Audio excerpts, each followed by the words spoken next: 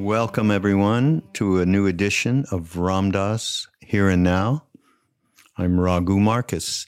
And before we get going with this talk from Ram Dass, just want to mention that there's still time to sign up for this wonderful Ram Dass online course, 8-week course, very substantial course, Life and Teachings of Ram Dass and the Art of Being Here Now.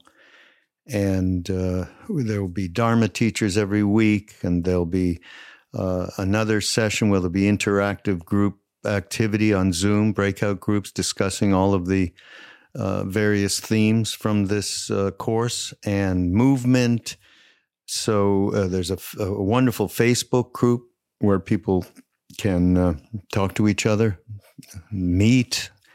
It's a very, very wonderful experience that I anticipate everyone's going to have. We've never done anything quite as thorough, shall I say, as this particular 8-week retreat. So, and it's also part of our celebration of the 50th anniversary of Be Here Now, the publication.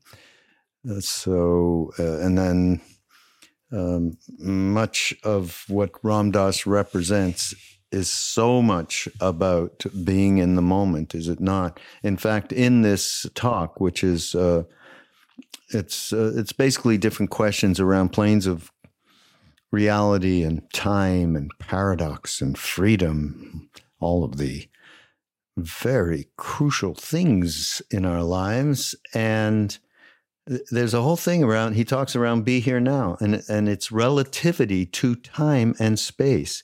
And what that, going into the moment and what that really means, and being both in time and behind time.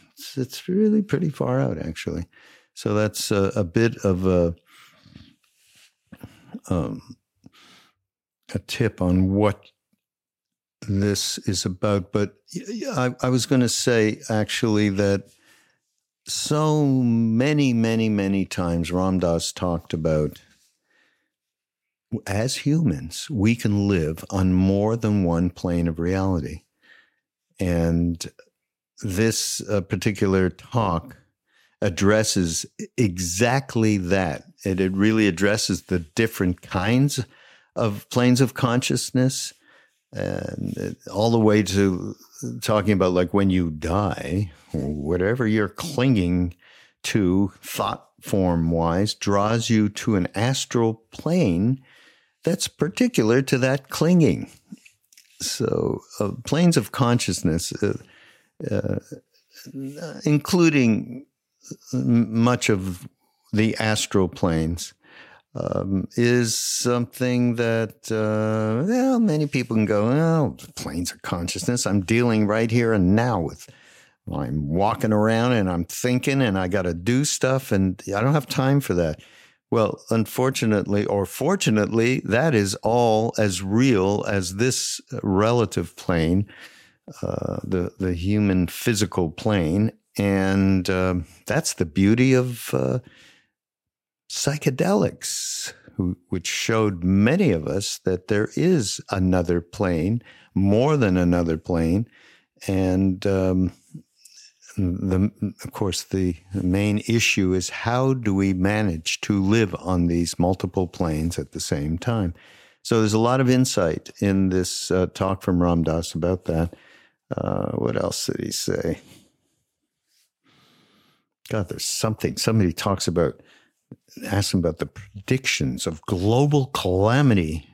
Is that just... he says it's just another phenomenon of group consciousness. Look what's happening to us with the pandemic and everything, and the way that we are collectively, however many, 7 billion or more humans on this planet, suffering together. It's very, very poignant. And Ram Dass says, actually, this is a great quote and worth repeating, everybody. He talks about, because people are asking, well, are we going to be, go through this sort of dark period and come out and be completely in the light of a new age? Or are we facing Armageddon? And he suggests that in each of these paths, shall we say, he's devoting himself to quiet mind, open heart, and what I call, I'm changing it up a little bit, making friends with suffering. That is the path. Keeping a quiet mind, open heart, and making friends with suffering, no matter what happens. If it's the new age or it's Armageddon. So, what else? And there's great stuff around truth as well. And the paradox of truth, as it embraces both the one and the two.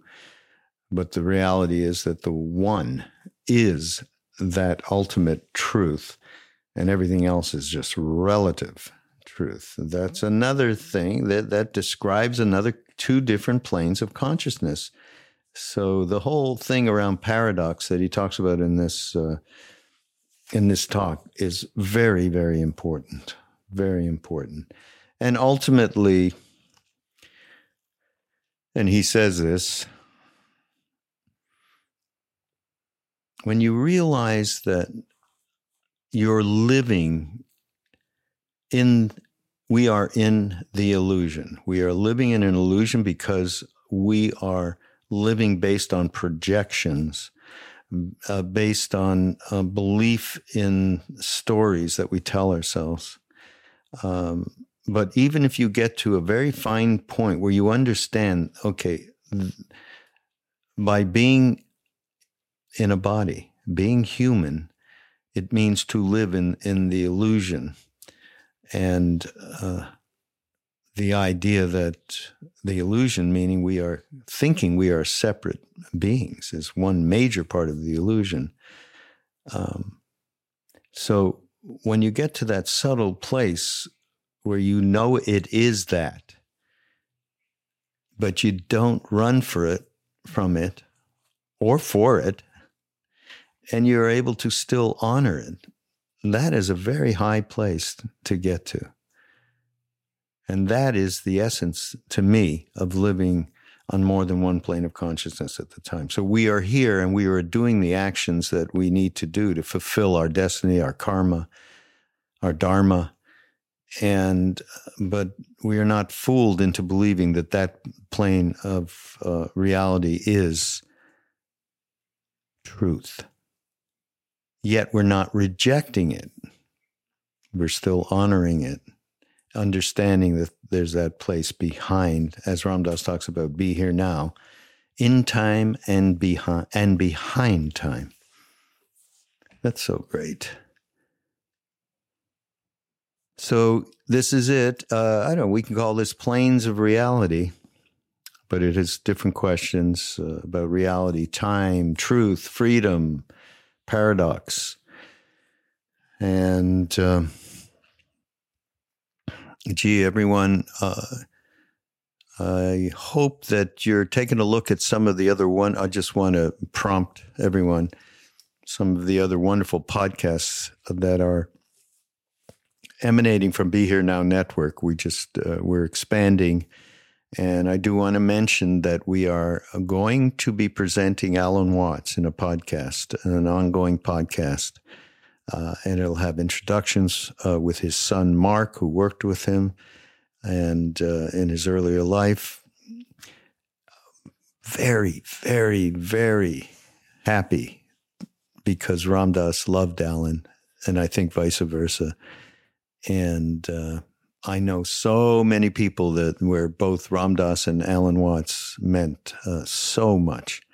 So we're really, really happy that this is going to happen. It'll happen. I'm here at the end of April, and it'll happen some point in the late part of May, maybe, something like that. But get on the mailing list so you can get informed of what we're up to. And again, don't forget, there's still time to sign up for the Ram Dass Life and Teachings course and the Art of Being Here Now.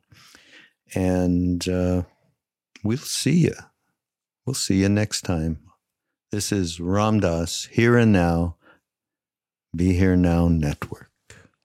You speak of all beings going through the astral planes after the demise of the physical body. So why is it necessary, therefore, for some people to experience this plane, by which I mean psychic phenomena, demons, devas, etc., whilst on this level?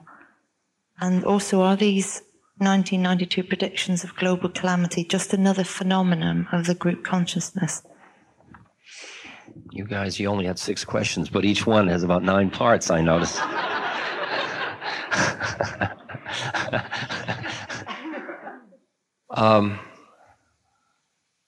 In describing planes, there are such an infinite variety of planes because every thought form creates a plane, strangely enough. That's too subtle, but there are many planes of reality. In the grossest sense, there is the physical plane that our normal waking consciousness is aware of. There are dream states, etc. There is the astral plane. I remember Aldous Huxley. We were in Copenhagen together, and he was delivering a lecture which was describing why we love jewels so much. And he said, we love jewels because they remind us of pebbles on astral planes where we once lived. And if you read Yogananda's Autobiography of a Yogi, which is a very interesting book, he describes in quite detail the astral planes, these planes in which light and color and form are very different, and they are planes that are equally real as this plane, just like your dream state is another plane of reality. Now, behind the causal plane, behind the astral plane, there is what's called the causal plane, or in Plato's term, pure thought, which has in Hinduism what's called the Brahmaloka, where it's beyond drama and beyond sensory experiences. It's just idea. It's just the subtlest coming together of some form. It's almost like just the subtle waves of form that are just these simple thoughts. And then behind that is the formless. Of course, the word behind is phony because it's all in everything else. That's what's so messy about it all. Now, as I read to you when we were talking about death the other day, depending on where your attachments are, you may die with subtle sheaths that take you into astral planes where that's real for you. And then you meet beings, you meet beautiful beings of light, or you meet the horrible beings and so on. While you're on Earth, as your chemistry changes, as you can go into each of these planes from here and go through a lot of that stuff and have dealings with that. Many people have astral journeys a lot on this plane and are in contact with astral entities. Emmanuel is an astral entity or a causal entity or somewhere on that realm. He's probably pretty close to causal. And there are thousands of entities, millions of entities on all these planes. And the interaction across entities, it's like making contact with somebody from Mars or something like that. They're there, but they're on a different frequency, so that you would have to change your frequency as a receiver to make contact with those beings. But as you change your chemistry through practices, through just your chemical imbalances and so on, you can flip in and suddenly those are real. And you meet these beings, and you meet awarenesses or ghosts or poltergeists or whatever it is you meet, entities. When you die, as I said the other day, whatever your clingings of mind are, if you're clinging to sensation, you go to the astral realms where sensation is the dominant theme. That's what pulls you there. And now time is different on all these planes, so that you would stay there for whatever it is. There's no time from really back there, but there's an experience of time, but it's a different experience of time than this time is. Like we're going to read the Ramayana or tell the story, and we're talking about kalpas and yugas and 10,000 and 100,000 year units and so on. And those are where you're standing in a different relation to time than we are here. Now, you have astral karma in the same way you have physical karma. You have a mythic identity and an astral storyline also. And the astral storylines, like your Aries, for example, that has some meaning. It has some lawful meaning in terms of defining. And every higher plane, the karma of the higher plane invests the next lower plane with form. So your causal karma determines your astral form. Your astral karma determines your physical form. Just like your psychological karma determines your physical body a lot. You can feel how your body, you feel the muscles and all that are responding to your mind, to your awareness. So for you to be free, it means being free not only of the physical plane, of the psychological and physical, but being free of the astral or mythic or archetypal, as Jung talks about it, and being free even of the idea of a soul or a self or a separateness, which brings you back into the causal plane. And that's what Buddhist term of anatta is about that I talked about last night.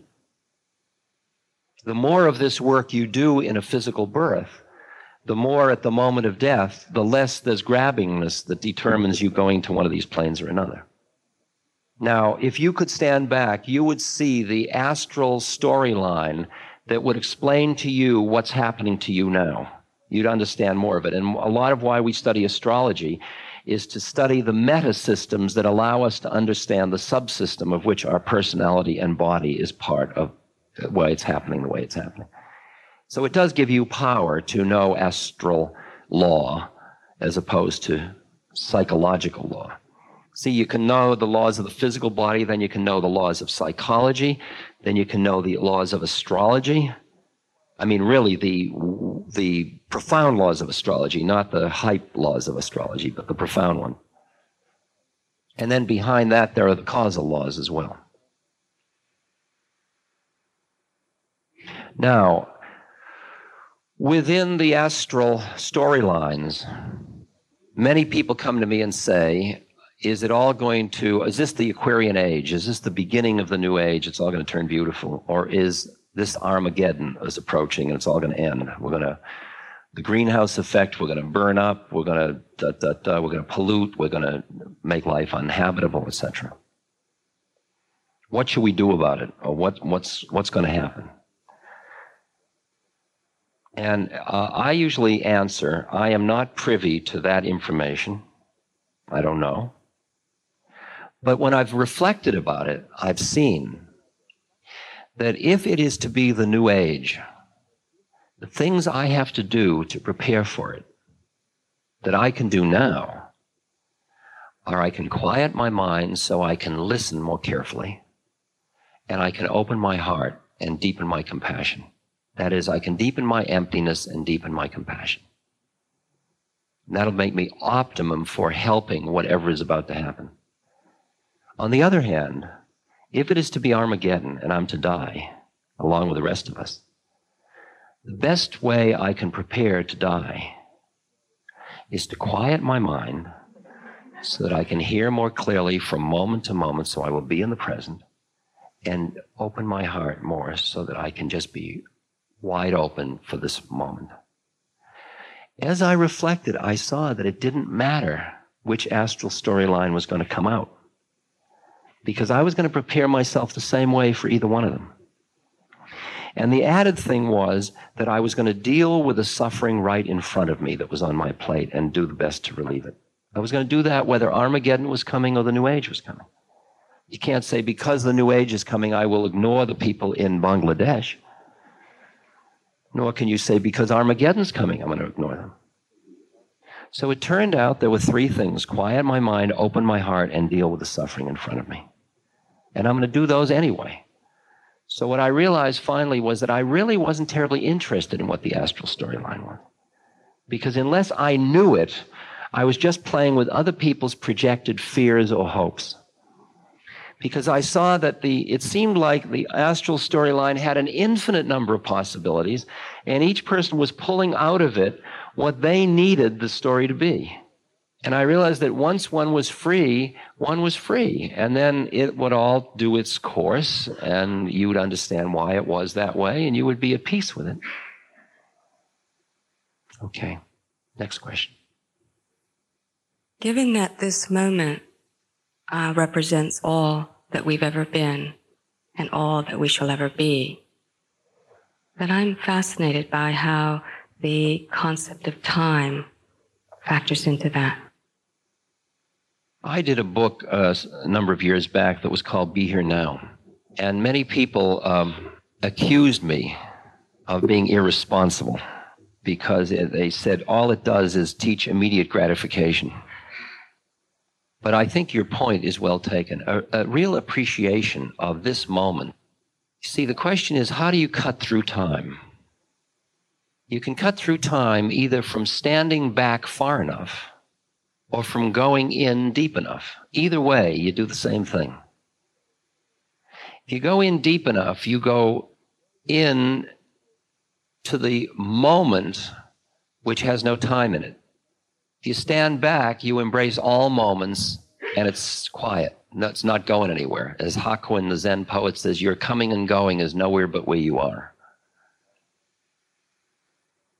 When you stand back, this moment, because of the lawful relationship of all forms with everything else in determinism, this moment has in it lawfully a connection to everything that's going to happen and everything that ever did happen. Because it's not only lawfully connected across space, but across time as well. So that when you are sufficiently quiet and centered, you are in the presence of all of it. That's when Kalu says, you are nothing, and realizing you are nothing, you are everything. At that moment, you are past and future and all of it. So that when somebody asks me a question and I empty back into all of it. And then as I come back into form, with that question having been the intent of the going into emptiness, somehow it brings back from emptiness, from all of it, what is necessary for that response. In the moment, when you are quiet, it's as if you are aware of the total scene, the gestalt of that moment, the totality of all of it, so that your act, when it's an act of non-attachment, is in harmony with that which impelled out of the past and that which is about to happen in the future. For example, I know that I made a schedule that next Saturday, a week from tomorrow, I will be working with 13 men with AIDS in a village in Northern California. I know that next week on, I think, Friday, I will be doing something in somewhere else. I think a peace thing. Maybe that's in September. I've got a schedule. It's all on there. I know that I have something scheduled next Friday and next Saturday in California. Now, I'm not sitting around worrying about that. I'm not caught. My mind isn't busy with that. But that is part of my consciousness. When I wrote that down, I wrote it not only there, but I wrote it in the universe, if you will. It became part of the Akashic record, if you will. And when I empty, and you say to me, would you like to go to the Alps next Friday? If I empty, that commitment for next Friday is there. And out of it comes, I can't go next Friday. I'm busy. Next Friday is in this moment. Next Saturday is in this moment. I'm not busy living in next Saturday and missing this moment. This moment includes next Friday and next Saturday. The confusion about being here now, people think it means be here now to the exclusion of yesterday and tomorrow. And that is not what it means. It means being here fully in the moment, which includes everything else. The interesting thing is there are ways in which you narrow your consciousness. Like when you take marijuana, for example, my guru said, when you smoke grass, you become very deeply involved in the thing that's right in front of you, but you lose the context. He says you forget all your relatives, is what he said. Now that's interesting. You come into the here and now, but in the narrow sense of the here and now, not in the inclusive sense of the here and now.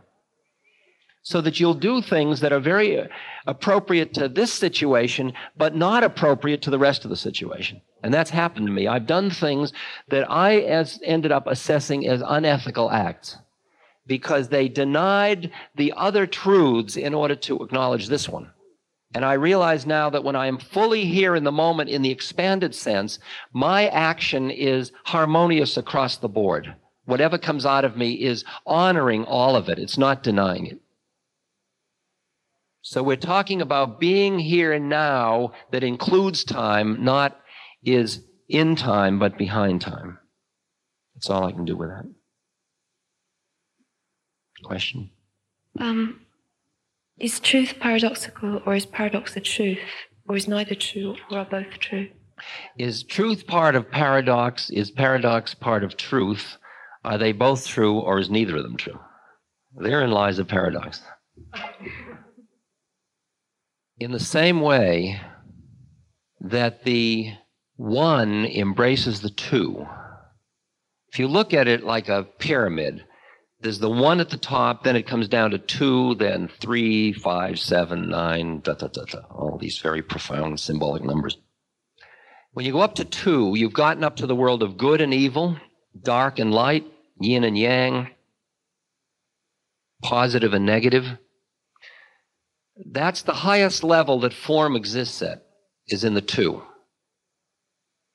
When you go behind that to the 1, you have what is called, oh boy, this is so dense, but you have what's called immanent manifestation.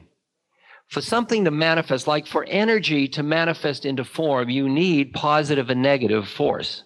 That's exactly why it comes into solid stuff, because there's polarity.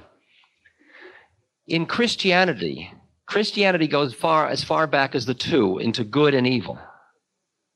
If you want to go to the 1 behind it, which, like G. Manly Hall said, one who knows not that the Prince of Darkness is but the other face of the King of Light knows not me. Can you hear that? That behind the 2 is the 1. But most exoteric religions only go up to the 2. They go up to good and evil, and you align yourself with good against evil.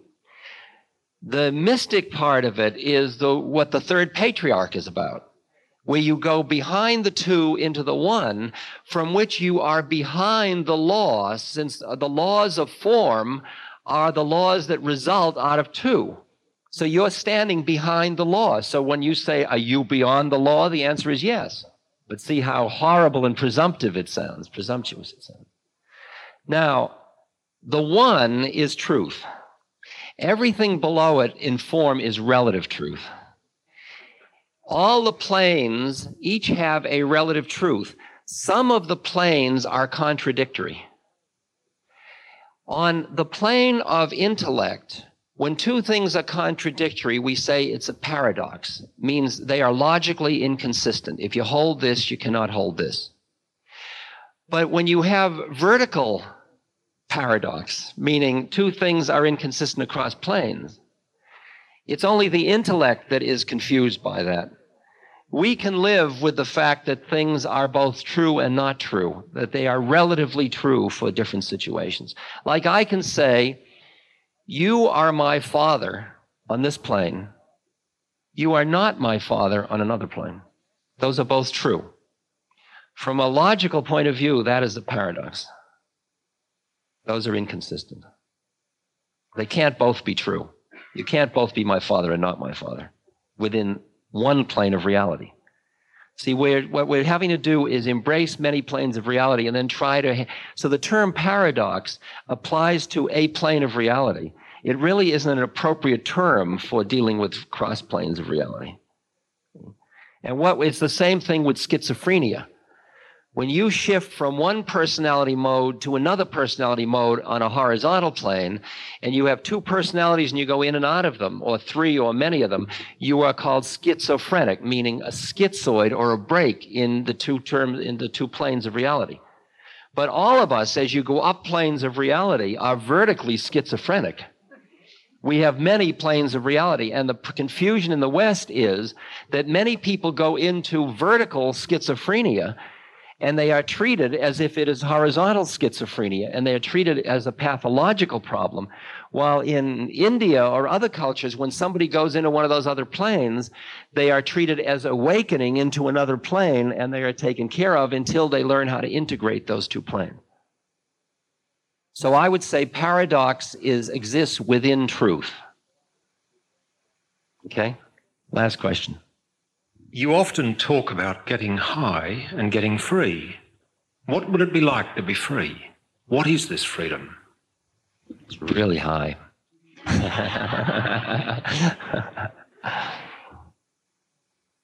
Last night when I quoted Ram Tirth, I am without form, without limit, beyond space, beyond time. I am in everything. Everything is in me. I am the bliss of the universe. Everywhere I am. Now, to be free, meaning you are not standing anywhere, or to put it the other way, you are everywhere, as Kala Rinpoche just said. Now, just imagine extricating yourself from identification with any place you're standing, astral, physical, causal.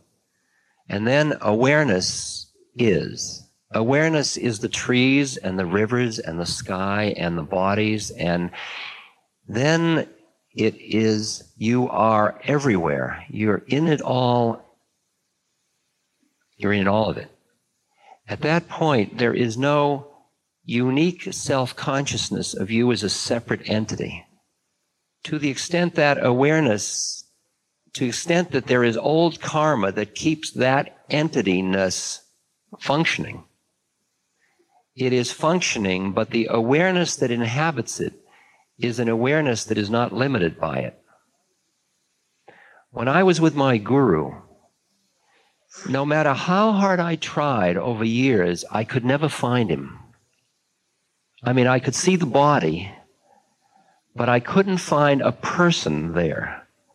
He would act like a person from moment to moment, but then there would be many persons. Like at one moment he'd say, I know nothing, God knows everything. At another moment he'd say, I know everything. Or he'd say, I can do nothing. At another moment he'd say, all the money in the world is mine. And I could feel that he was mouthing, he was floating, and he'd alight in a plane, or there would be awareness would focalize down into a plane for a moment, and there'd be a little manifestation, and then it would go back. And most of the time you were just in the presence of like vastness. It's like being in the presence of the heavens. I can just give you little images of what that is like. It's like lying on your back and looking up at the stars, and you see one tiny little rather remote star that is who you thought you were in life. Except that the difference is that instead of you just being here looking at it, you are also in it. But you are not specifically, uniquely limited to it. So Maharaji was also Maharaji and also everything else. I mean, I'm using him as an example. I am beyond time, beyond space, beyond form. I am without form, without limit, beyond space, beyond time. Like Maharaji once looked at me and he said, "We're talking about Abraham Lincoln." He said he was a good president. I said, yeah. He said he was a good president because he said he knew Christ was president. He was only acting president. I said, yes. He said, you knew Lincoln, didn't you? I went, like, did I? What? Ooh, yeah. Is he just a confused, dirty old man? Like for weeks he called me Samat Guru Ram Das. Turned out Samat Guru Ram Das was the guru to King Shiva in 1600. Now, I don't know. Is he just floating across time? Is he seeing reincarnations? Or is he just playing with my head? Is he a fraud? See, you only know when you are it. That's what's far out. But you begin to sense. Like I used to treat him like he was a regular person. See? And I would build a model of who I thought he was. Like I'd say he's very wise. And he knows everything, I'd say. Then I remember a fellow from Canada came, a professor, and he came, an old friend, and I brought him in to meet my guru. This is Maharaji, and flowers and fruit offered, and Maharaji looks at him and says, "You came from the United States?" Man says, "No, I came from Canada." He says, "You have many brothers?" The guy says, "No, I'm an only child." I think, oh, shit, man, you know, I mean, you can do better than that, Maharaji, you know. And finally, the guy leaves, and as he's leaving, he says to me, "Very nice guru you've got there, you know, like, very pleasant, thanks so much. I'm sure you're getting a lot out of it." He flees. He can't get away fast enough. I go back into Maharaji saying, I just wanted you to show off a little bit, and you screwed my game up, you know. I go and I sit down with him, and he proceeds to tell me in exact detail everything about that guy, all about his life, everything about him, where he works, everything. He knew it all. See?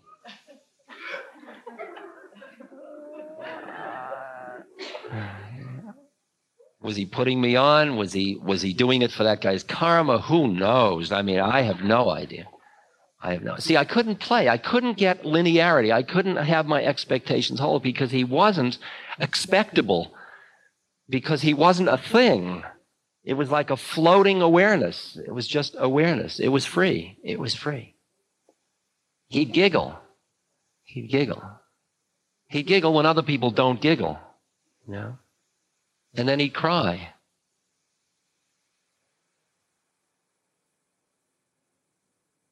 And I imagined what it's like to be just a wide open heart that is in the presence of all of the world's suffering and existence.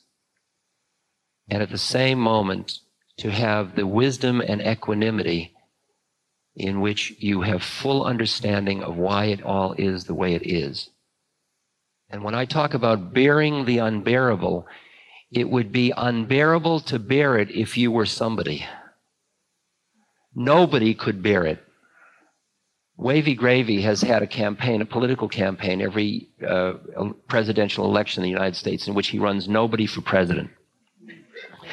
Because he says nobody can solve our economic problems, nobody cares. And he has a big bus that has nobody for president. He goes around giving, and he has a car drive through the city with a parade with nobody in the back seat, and it's humorous and profound and poignant and everything. I mean, it's a political satire, it's all of it.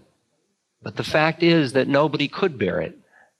Nobody could bear it to keep their heart open, but nobody can bear it. Nobody could bear it. A being couldn't bear it, but nobody could bear it. And it's just the heart is there. It is infinitely breaking and infinitely at peace. There is the giggle and there is the emptiness. And when I work with lines like out of emptiness arises compassion, it just pushes me right to the edge to understand. Just like the third patriarch. That last line's no yesterday, no tomorrow, no today. Kala Rinpoche saying, don't you see it's all an illusion? The other day, I told you, when this old woman died and Maharaji laughed, I didn't tell you, Maharaji laughed, and the man next to him said, you butcher, what are you laughing if she just died? Maharaji said, what do you want me to do, make believe I'm one of the puppets? Do you want me to make believe it's real, to kid you? What would you do if you saw through the dream and everybody you knew was caught in the dream? And you go to shake them to wake them up, and they interpret your shaking from in the dream. What would you do? I mean, that's the predicament. What would you do? How would your compassion manifest?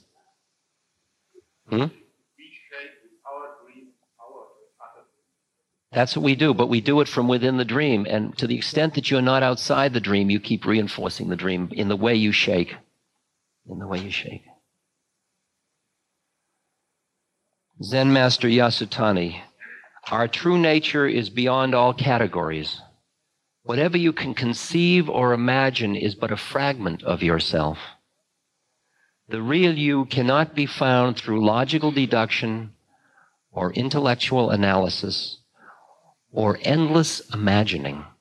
Endless imagining. See the predicament of describing what this is? Even endless imagining doesn't do it.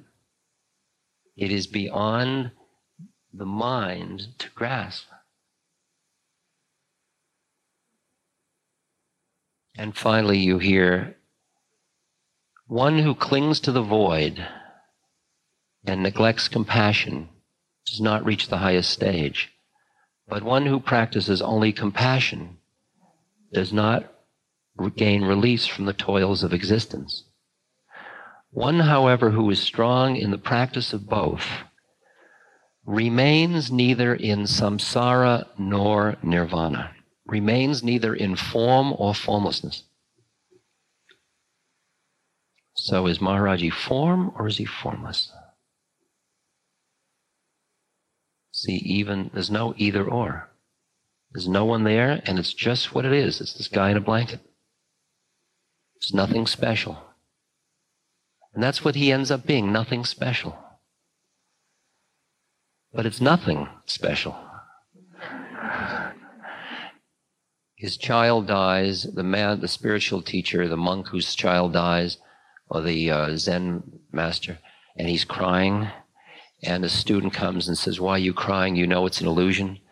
And he says, "Yes, but having a child, the death of a child is the greatest illusion of all." See, that's it, of being in form and formless. I said Maharaji cries and he giggles. The crying is the attachment, he said an interesting thing once. He said to me, "Ram Dass, you should keep moving all the time. Don't stay in one place." He says, because attachments develop both ways. And you can feel that the minute you stop, you develop this web of attachment. And it's too beautiful. It's too much beautiful. And at the same moment, to the extent that your mind gets caught in that attachment, you're not free any longer. And the question of how to be free, as Christ said, not in the world, and yet be fully in the world, which means be fully involved. Nothing special. You are a man. You are a responsible person. You are relieving suffering. You're crying at loss. You are caught in the illusion, and you're not caught in the illusion. You hear that? He's crying because he's a father and his child has died. And at the same moment, he's saying it's the greatest illusion. He's not saying it's real. He's saying it's the greatest illusion.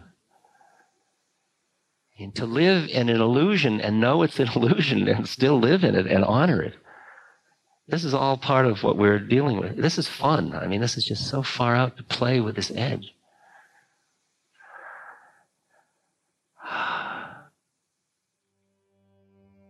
This podcast is brought to you by the Love Serve Remember Foundation and ramdass.org. We appreciate you listening, and we appreciate all the support that you've given us. Please continue that support and donate at ramdass.org. We can then continue to share what Ram Dass has been sharing for all of these years. Thank you.